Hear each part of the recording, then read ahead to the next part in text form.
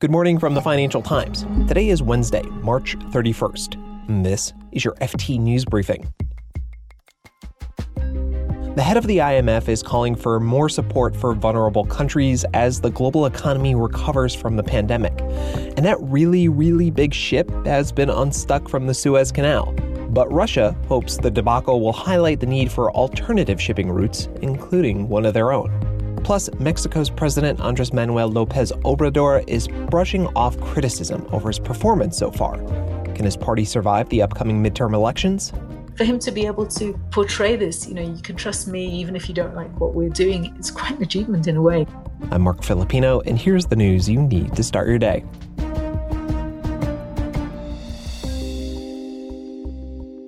The head of the International Monetary Fund has warned the world that it needs to be ready for an emerging market debt crisis as the global economy recovers from the pandemic. On Tuesday, a week before the spring meetings of the IMF and the World Bank, Kristalina Georgieva said as economies recover and interest rates rise, capital will be drawn away from vulnerable countries, and tightening conditions could trigger significant capital outflows. Georgieva added that there would be more pressure on emerging economies because many rely on hard-hit sectors like tourism, and that'll take more time to recover. Too many people continue to face job losses and rising poverty. Too many countries are falling behind. We must not let our guard down. What we do now will shape the post-crisis world. Georgieva urged IMF member countries to support efforts to help middle and lower-income countries, including a plan to issue hundreds of billions of dollars in new special drawing rights, an agreement that's likely to be reached at the IMF spring meeting next week.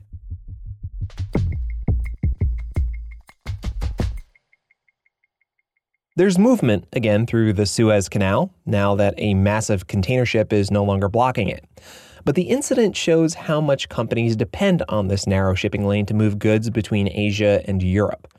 And Russia is hoping to capitalize on that. It seized this moment to promote a northern sea route to Asia along its Arctic coast. It will not be as big as Suez, probably, but it will be an alternative. And that's what Russia is trying to push right now. Nastasia Ostrashevska is the FT's Moscow and Central Asia reporter. She says Moscow has been investing in the route and building icebreakers and hopes that in 5 to 10 years from now, it'll be in use year-round. It's definitely a shorter route compared to the Suez if you consider shipments from Europe. Plus, Russia has really been using the global warming to its advantage. And since the ice cover is not as thick for many months of the year, it's been able to expand the transit period. Whereas a few years ago, cargoes were able to ship eastward only for 5 or 6 months of the year. Last year, it was 9 to 10 months of the year. One motivation for developing the route is the prestige that comes with controlling a major shipping passage. It would also bolster Russia's long-standing territorial claims to the Arctic.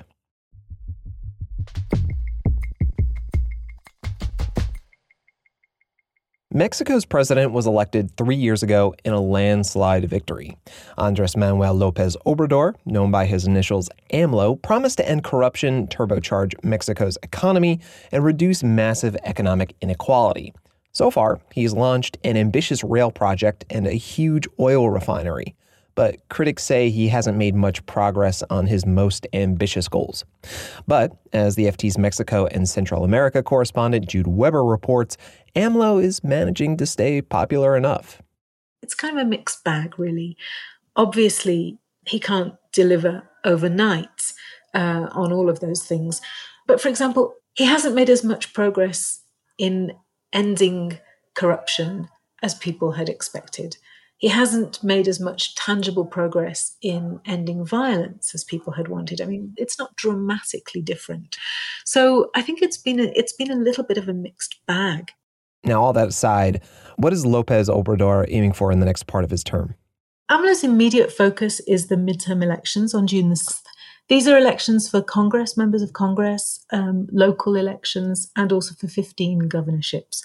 And his aim in that is to sort of solidify his control of Congress. At the moment, he does control Congress, and there have been some suspicions that, he's nearly halfway through his period, and so perhaps some people are feeling more disenchanted with him, and they might punish him in midterm elections by taking away his control of Congress.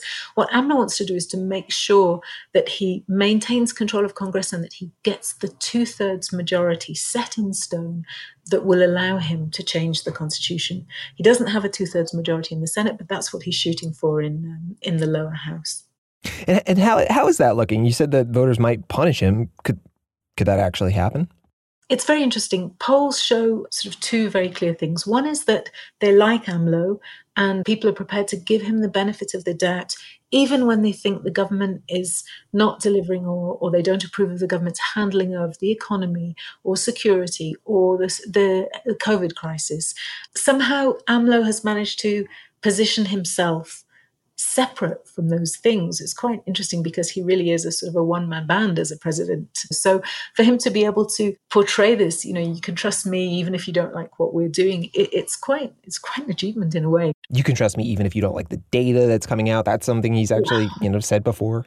He always says, I have other data. Right. Exactly. And he's very charismatic. And, he has these very, very long press conferences every day at which he, pushes his point of view and speaks directly to a class of people and people who are in parts of the country that up until now perhaps hadn't, had the president visit them very often. They feel that he's speaking to them directly and he's delivering. And the other thing that the polls show is that the opposition parties are really still in a terrible mess. There have been some polls recently for the way people intend to vote in the midterm elections. And AMLO's Morena party is about 20 points ahead of the opposition parties. So it'll be a walkover and there's no real opposition to him at the moment. Jude Weber is the FT's Mexico and Central America correspondent. Thank you, Jude. Thanks.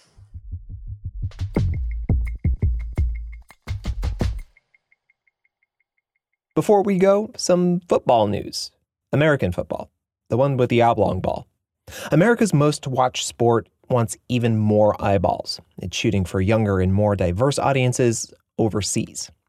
The U.S. National Football League has already played games in the UK and Mexico, and next season, the league hopes to host games in Canada and Germany.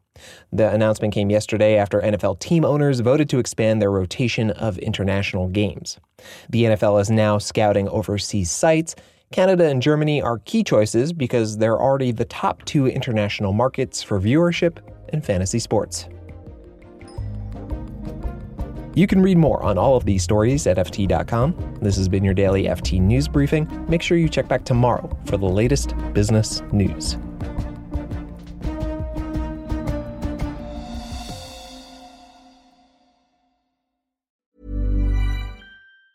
Support for this podcast and the following message come from Corient. Corient provides wealth management services centered around you. As one of the largest integrated fee-only registered investment advisors in the U.S., Corient has experienced teams who can craft custom solutions designed to help you reach your financial goals, no matter how complex.